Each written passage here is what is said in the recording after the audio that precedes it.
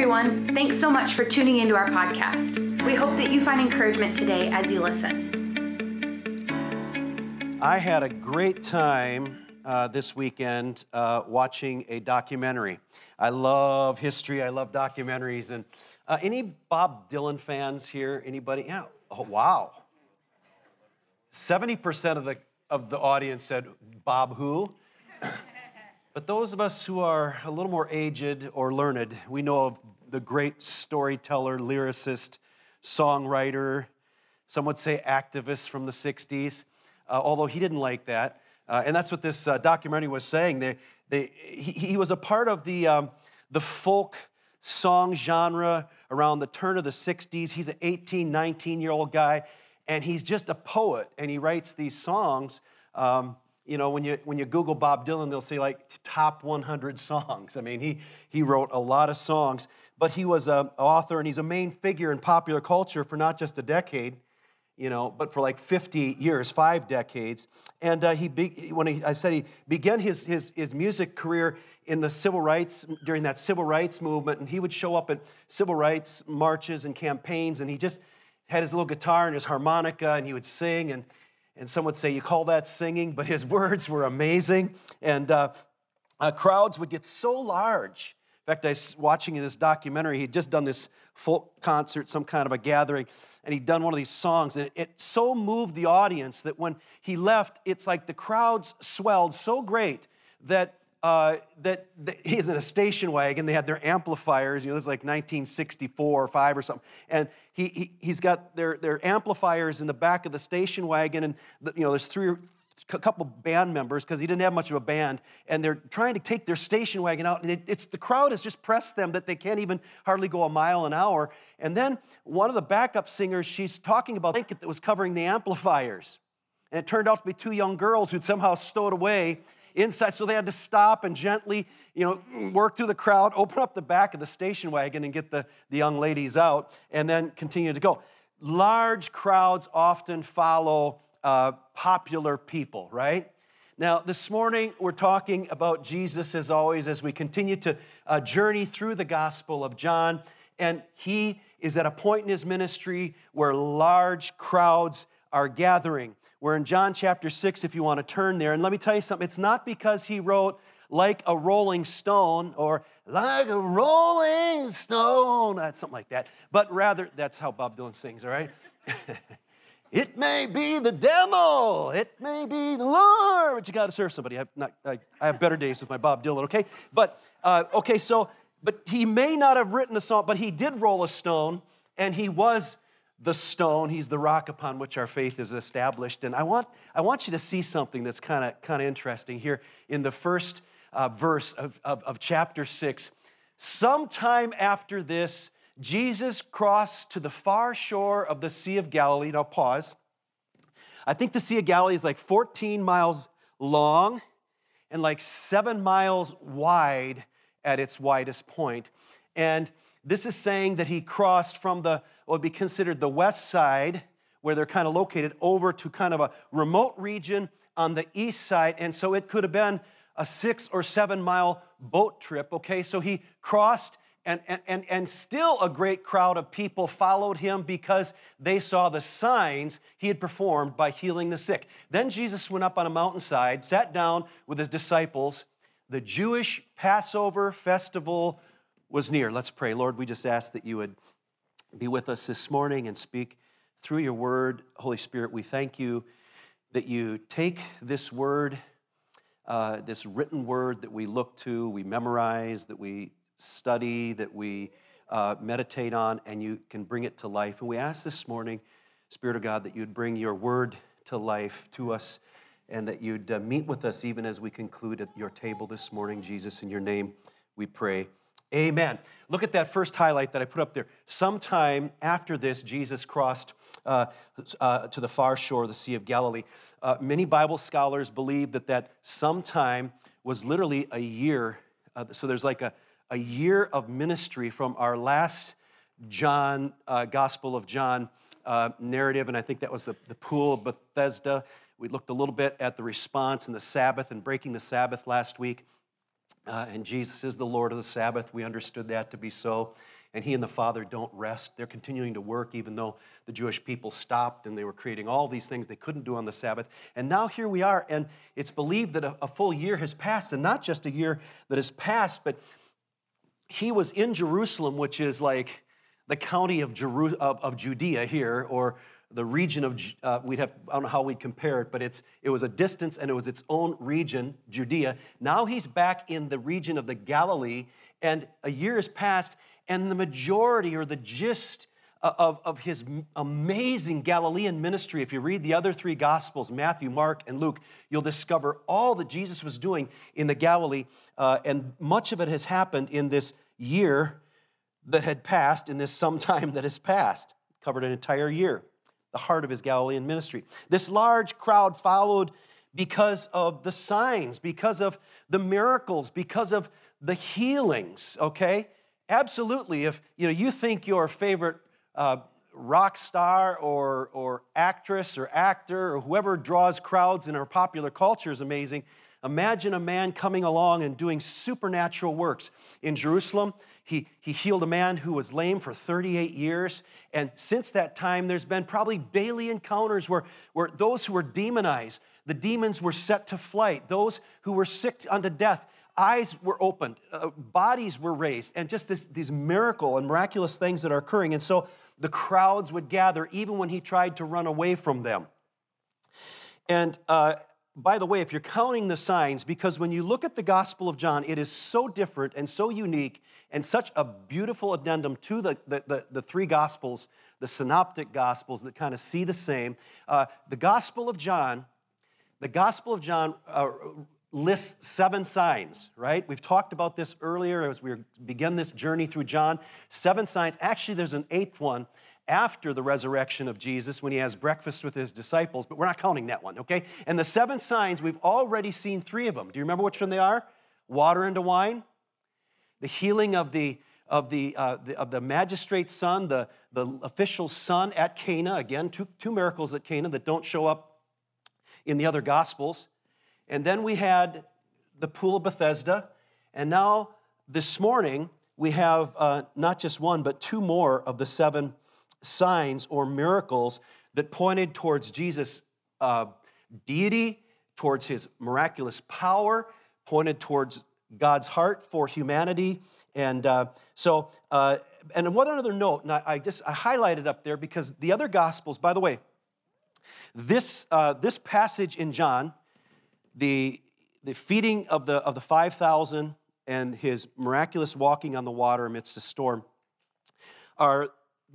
they're the only place in the gospel until we get to the Passion Week, the week of crucifixion, that John actually aligns with the other 3 gospels. So this morning, you can find these stories in 2 or 3 of the other Gospels, depending on which sign we're looking at, okay? So just a note, if that interests you, I think it's kind of amazing how John brings so much color and life to the whole gospel narrative, all 4 Gospels, by adding kind of in between the spaces we see and discover some things he reveals, okay? So, but look at this, I think that's interesting. The other Gospels don't mention this, but John does. The Jewish Passover festival was near. Now, he lists 3 times that, and he draws focus on the Passover 3 times, and that was the first time in chapter 2 when Jesus went into the temple on Passover, so it would have been at least a year earlier, all right? And he cleared the temples. Now we fast forward at least a year, and it's around Passover time. He's a few miles from Jerusalem where they celebrate the Passover. He's up in the wilderness in Galilee feeding a large group. In fact, I've called this a table for many, this first point. But look at it, just to break down Passover in case you're not aware of this. The Passover was one of the 3 pilgrim feasts which Jewish males were expected to attend.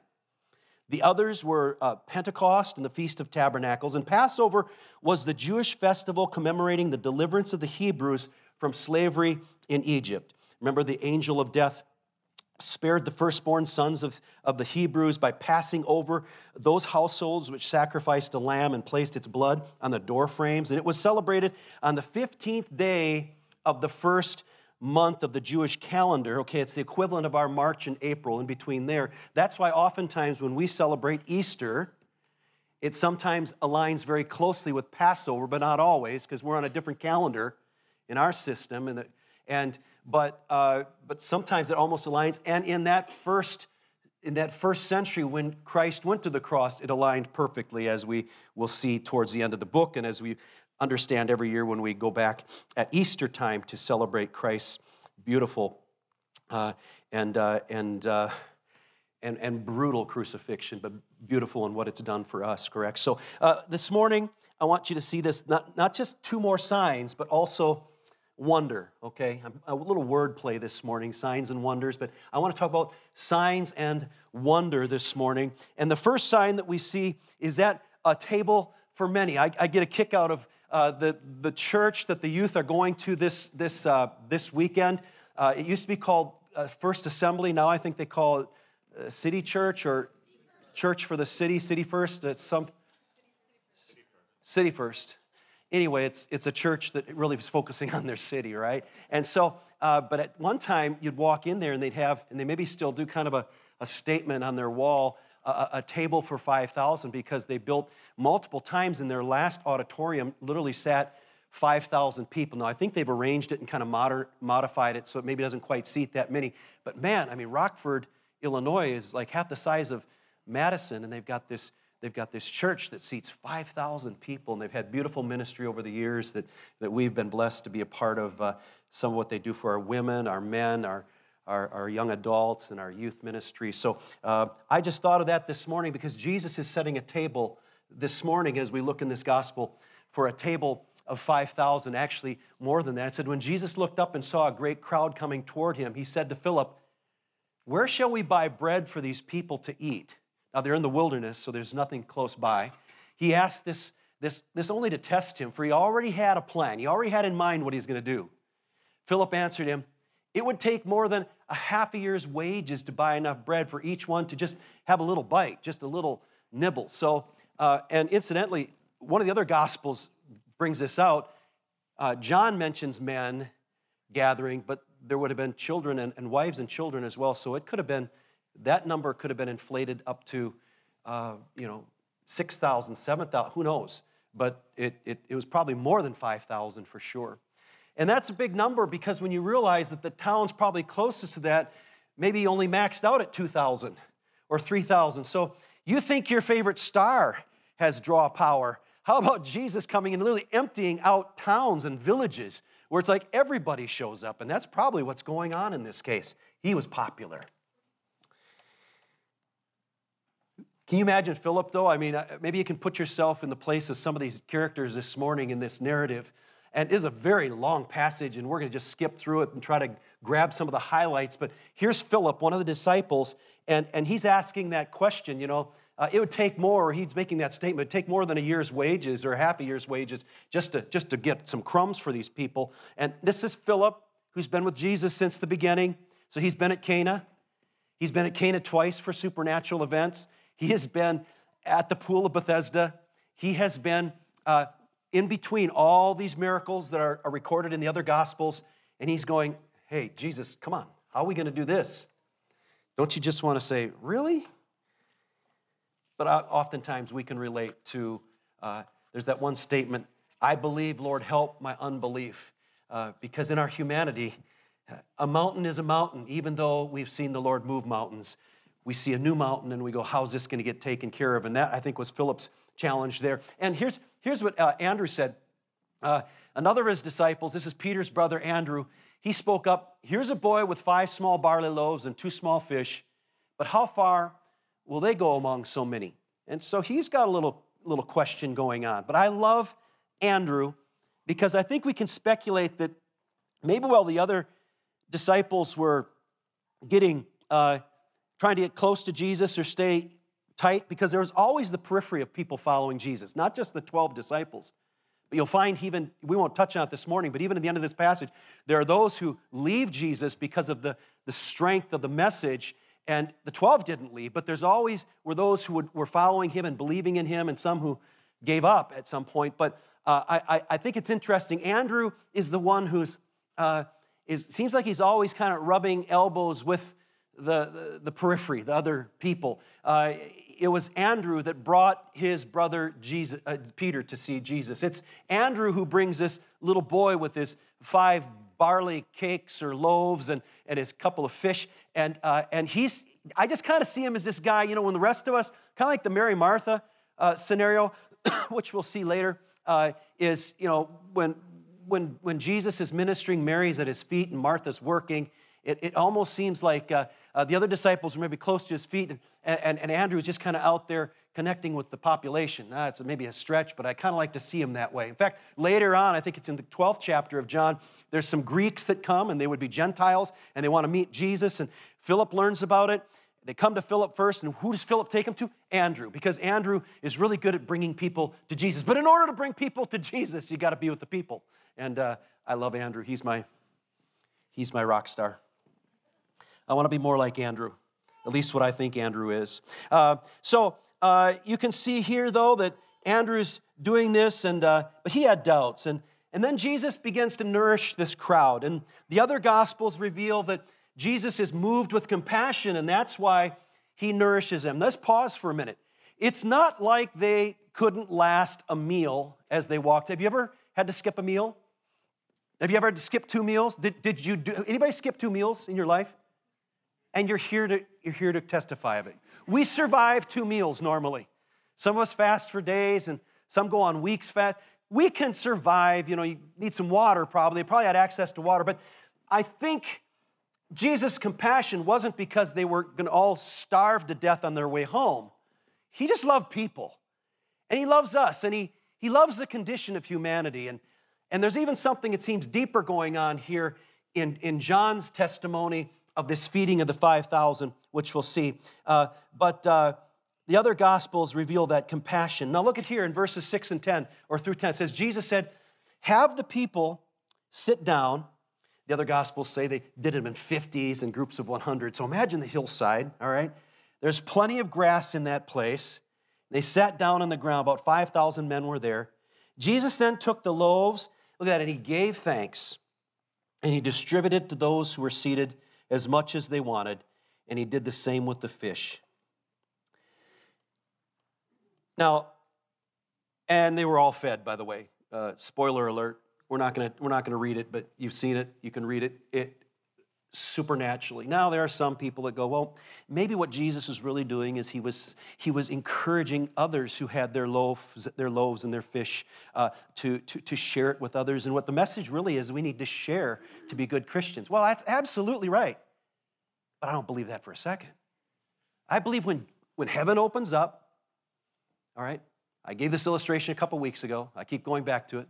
Jacob's ladder and the case in the Old Testament where Jacob had this dream of heaven opening up and literally the angels of heaven coming down and going up, and then the Son of Man spoke to him.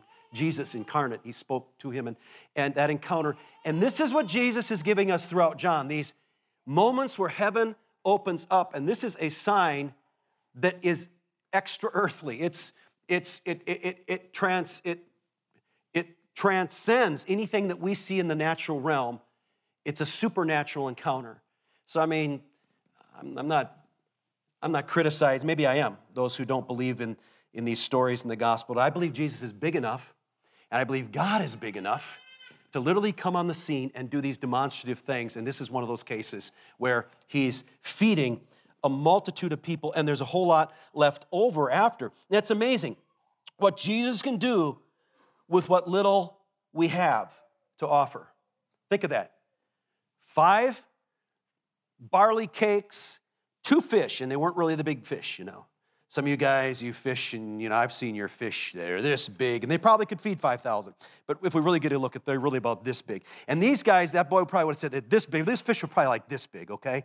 And Jesus supernaturally brought nourishment, and I think it's an amazing picture and just an observation and a sense of encouragement to us today, what Jesus can do with what little we have to offer. Because this little boy brought it forward. What he had in his hands is what he gave to the Lord, and when we take what we have and we offer what we have in our hands to the Lord's service, to the one that we love, the one who loved us first, Jesus Christ, look out. He can do amazing things. And if I were to poll you individually, we could go through probably story after story, testimony of what God has done in and through our lives, through what little we had to offer. And I love that truth that just jumps from the pages here of this beautiful gospel. In John, in the verse 14, the next verse, or 2 verses later, it says, after the people saw the sign Jesus performed, they began to say, surely this is the prophet who has come into the world. Surely this is the prophet who has come into the world. Now, what were they talking about? If you were to look in Deuteronomy chapter 18, verse 15, here's what it says. I wrote it down. I didn't put it on the overhead. It says, the Lord your God, and this is Moses, this is early Israel being led by Moses, and it said, your God will raise up, for the Lord your God will raise up for you a prophet like me from among you. This is Moses speaking. Moses was the big guy. I mean, he's the prophet of all prophets. And Moses is saying, God will raise up for you a prophet like me from among you, from your fellow Israelites. You must listen to him. And they're asking this question because they've just seen him feed thousands of people. And they've seen this miraculous. Plus, they're following him because they've heard of these miracles or they've witnessed some of the miracles he's done. Maybe they heard about Cana. Maybe they heard about the ruler's son. Maybe the news has trickled out of Jerusalem up to the north in the Galilee about this man who had been lame for 38 years. His reputation preceded him, and they're saying, you must be the prophet, and this prophet is someone they longed for. It's been a couple thousand years, and they've been waiting for this prophet. And I suppose the folklore and the legend has grown. He's going to be big, not just a prophet, but they attached to him a rulership and a messianic title, which basically meant a kingly role. And so they are really pumped, and they're saying, you must be that person. And Israel was longing, and they're waiting for another super prophet, just like Moses. This kingly figure he's going to restore greatness to Israel as a nation and restore its place in the world. They were just looking for what you and I probably would look for if we had experienced decades and centuries of oppression from outside rulership who oppressed us, all right? That's what they were looking for, a political leader, one that was even supernatural in his messianic calling, in his kingly role to restore greatness and freedom to their nation. Isn't that what Moses is all about? Moses keeps showing up here in these last, if you're noticing. Circle Moses every time you see in this early part of the Gospel of John. They're looking to Moses. Moses is the lawgiver through God. Moses is the one that they look to as the prophet, the great one. And it's even here, as Jesus starts this narrative and this story of feeding the 5,000, he says, it was about Passover time. I think John is wanting us to see kind of a connection to promises and to greatness of the past, but a new unveiling of the greatness of the present and the future through his life and through his ministry that was now and yet to come. The Passover, involved the Exodus, right? It involved, as I showed you, the lamb and the bread. The bread was like, okay, no time to even add yeast to the bread. Folks, this is going to happen so quick. The blood's going to be over the door. Pharaoh is going to say, get out of here. Moses had been saying, let my people go, let my people go, let my people go. And Pharaoh's going to go, get out of here. Because the final plague was the ultimate plague. And you're not going to have time to put yeast. You're not even going to have time for your sweet rolls to rise or your wheat bread to rise. I mean, just take the bread without leaven. And so the Passover was that day of recognizing what God did, and then 7 days of eating unleavened bread to remember as they exited Egypt and probably came to their place of the next miracle, and that would have been the Red Sea. So to think of Passover as a first century or even a modern day follower of Judaism would understand that Exodus was lamb, it was bread, it was wilderness manna provision. Manna provision. Bread supernaturally provided for hundreds and thousands and millions or a whole lot of Israelites leaving Egypt. And here's Jesus' response, because this is what they want. They want the prophet.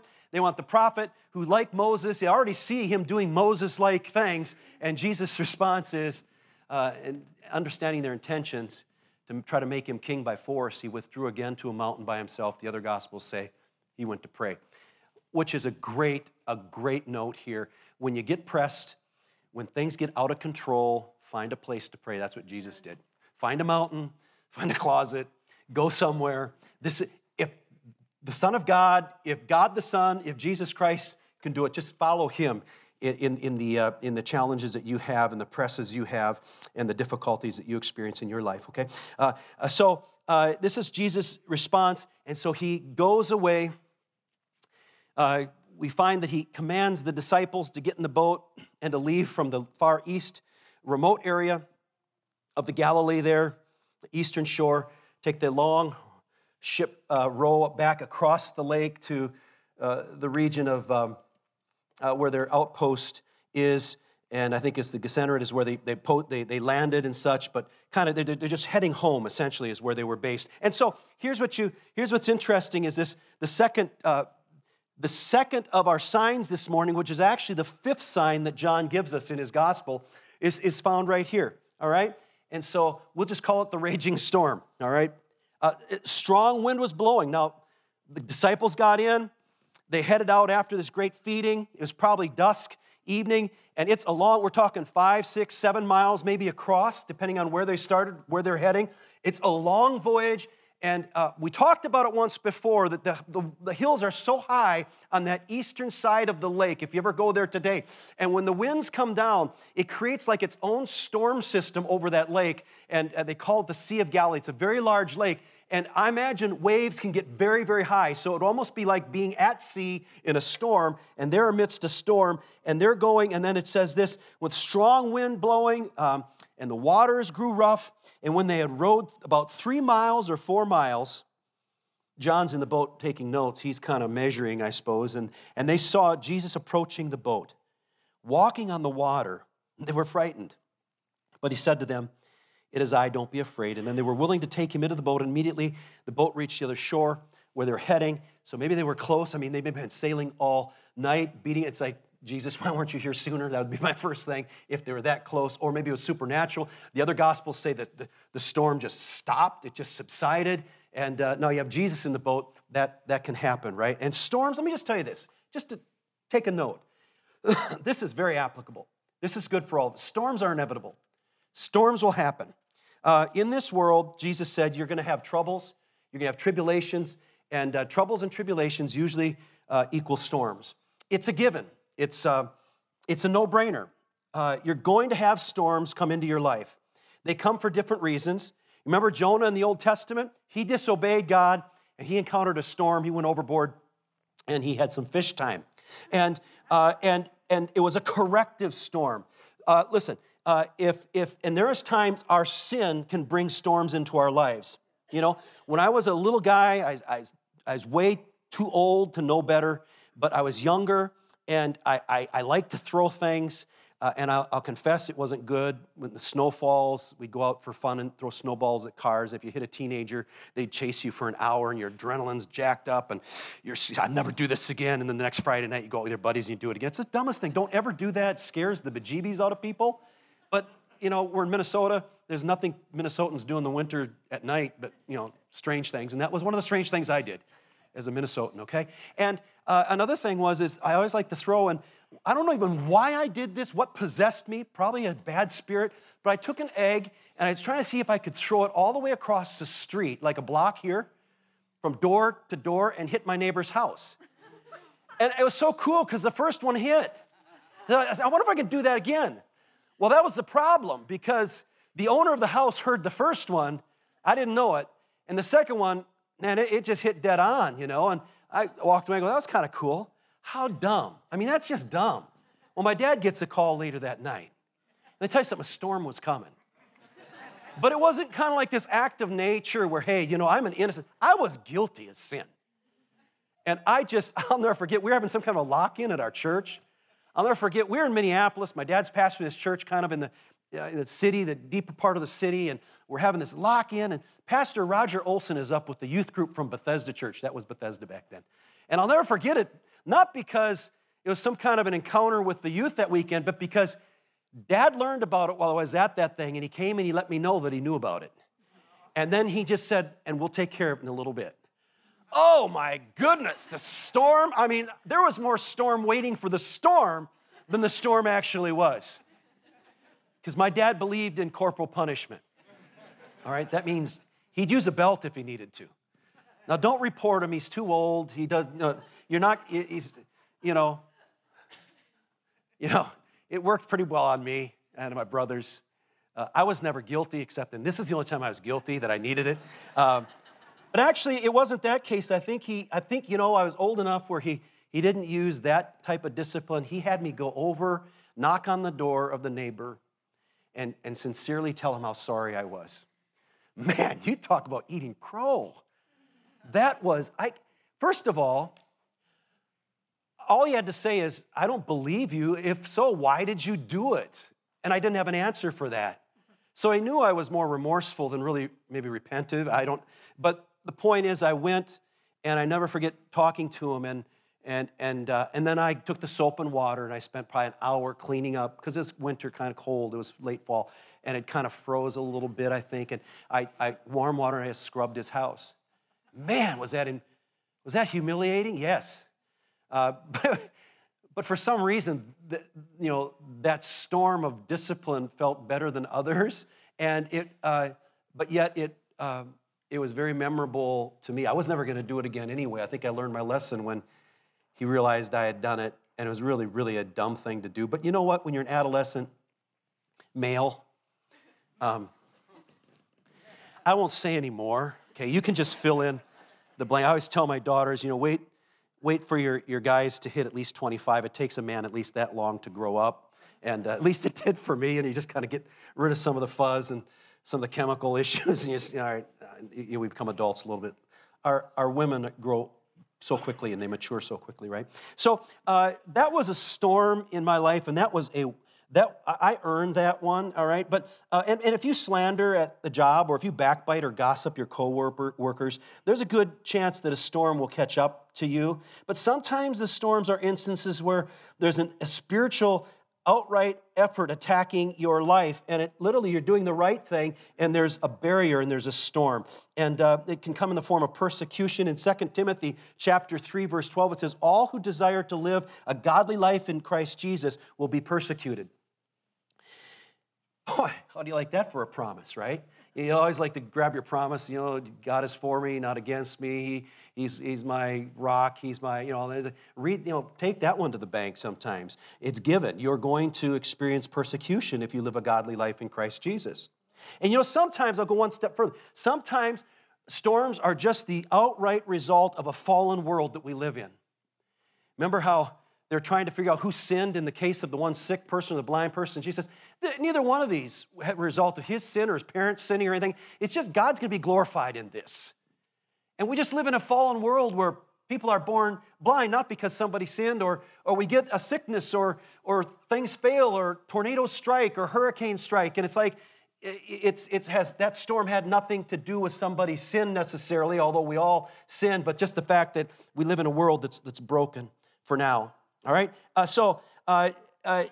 Storms are bad news, but the good news is who's walking in our storm, and that's what we take from this group of scriptures here, this part of this narrative. When we repent and we call on Jesus, if we need to repent, he enters our storm, he brings us peace, right? He brings wholeness to our lives. He, in many cases, but not always, we don't even recognize it, but he's right there with us, right? So, because you see the scripture where he doesn't leave or forsake us. So we're looking for him in the storm, but the fact is he's with us in the storm. He's probably waiting for us to align our hearts with him and say, Lord, I'm really desperate. Would you come and would you make yourself known? Would you help bring peace to this situation? But I think theologically I wrestle with the idea of him entering our storm, because I think he's just with us all the time as we follow him.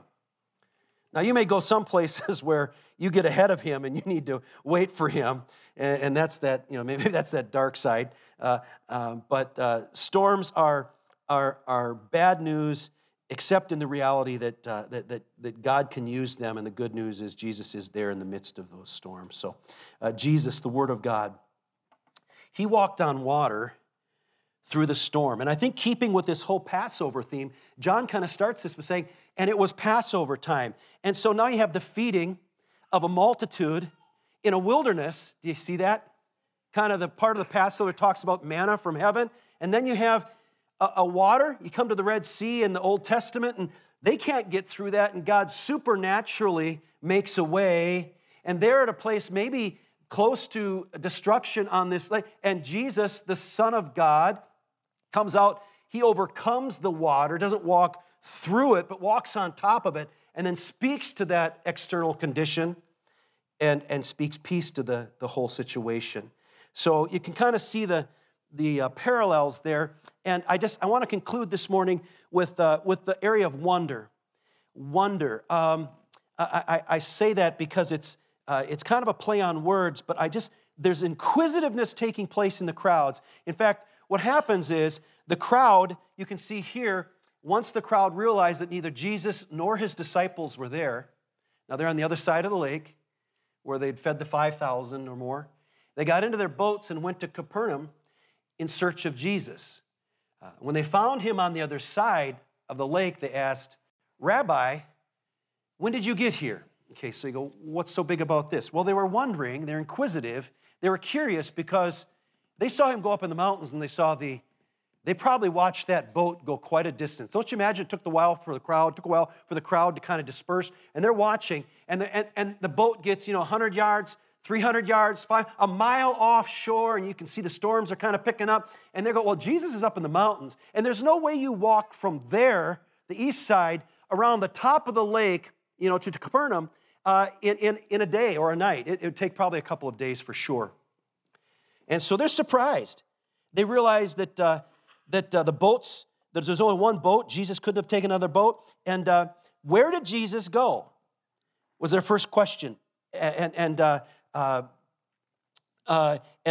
so they followed the disciples across the lake, and when they found Jesus on the other side, they're trying to wonder what's going on. They were wondering and having questions. How could he be praying in the hills and across the lake at the same time? He couldn't have walked around the lake, like I said. And was this another miracle? So they're wondering all this.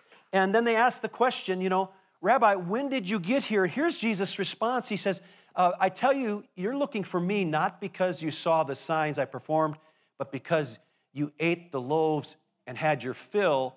Now, I think in the Greek, what that had your fill means that they kind of gorged themselves, and they probably like the cuisine. So now I'm not sure they're chasing signs. Jesus is saying, you're not necessarily looking at signs right now. You're looking at, you're chasing a fulfillment and some kind of a physical fulfillment. And that's a pretty strong desire. Water and food, bread and water is pretty strong in the human condition. And they wondered and their question then, and look at this, his answer, he gives it, do not work for food that spoils, but for food that endures to eternal life, which the Son of God will give you. For on him, God the Father has placed a seal of approval. But look at that, do not work for food that spoils. And their response is, hey, what must we do to do the works of God? And they were asking this question. They're wondering, what's going on here? There's a bigger thing happening here. And they're asking more questions. And then Jesus' response in verse 29, the work of God is that to believe in the one who he has sent. So I just think this is beautiful. It's not what we do or how we do it or how we work, but it's believing in, and he's going to say it here in a minute, what's come from heaven. To believe what's come from heaven and not to try to work and do works and try to add all these things to your faith, but to place your faith in the one that God has sent. It's not in the works, but the gift of Jesus. The crowd asked for another sign for them to believe, if you'd keep reading it. And what will you do, they asked. Our ancestors had manna in the wilderness, so give us another sign. They just had the feeding of the 5,000 and all these miracles that are preceding and that go before his reputation. And our ancestors ate this manna. And he said, sure, he multiplied the loaves and fishes, but what about the manna miracle? They're asking, you just took bread that was already there, but God, he provided it supernaturally. Why don't you come on, can you do that? And that's where Jesus really drives the point home that I want to conclude with. I invite the worship team to come up here as well. Jesus said, manna doesn't come close to the bread of heaven that gives life to the world. You're looking back to this ancient miracle, and I'm telling you, that manna doesn't even come close to what you're seeing right here. We're talking about bread that comes from heaven, the bread of heaven that gives life to the world. Of course, the crowd, like the woman at the well, give me that water so I thirst no more. Give me that bread so that we're no longer hungry. They're not seeing it for what it's worth. They're not understanding that heaven is speaking right now, that heaven is opening up and speaking to the hearts of humanity in this place. And then Jesus declares this. Here it is. Want to know who Jesus is? I am the bread of life. Whoever comes to me will never go hungry, and whoever believes in me will never be thirsty. That's the first of 7 I ams in the Gospel of John. Now you can try to keep track in the coming weeks here as we go through this gospel. I am the bread of life. What mattered was not what Jesus could do for them, but rather who Jesus was, and they needed to understand that. It's true for us today. It's not what he can do for us, but who he is in our lives. And once we understand who Jesus is in our lives, then look out. Things will happen in your world, but we have to first establish that we believe in the one that God sent, that we believe that he is the life support, the life source from heaven, the spiritual encounter, the spiritual food from heaven.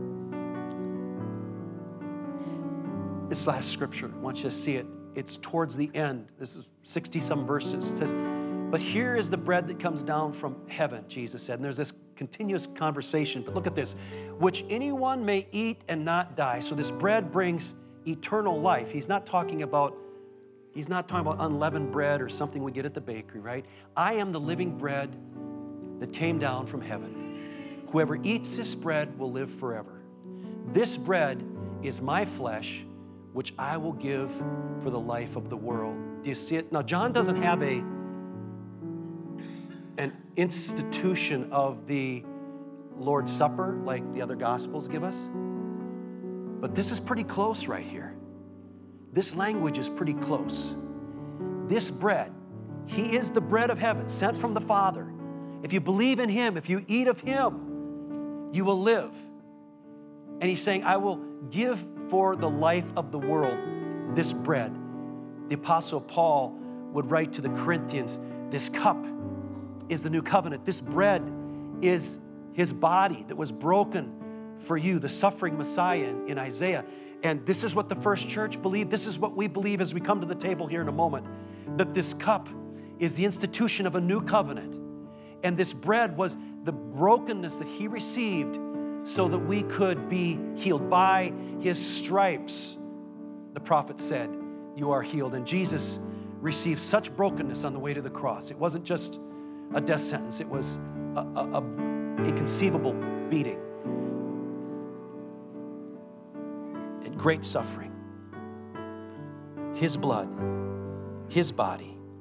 I just want to close in prayer, and then I want to give you some instructions this morning. But I want you to see this. There's almost a Passover theme today.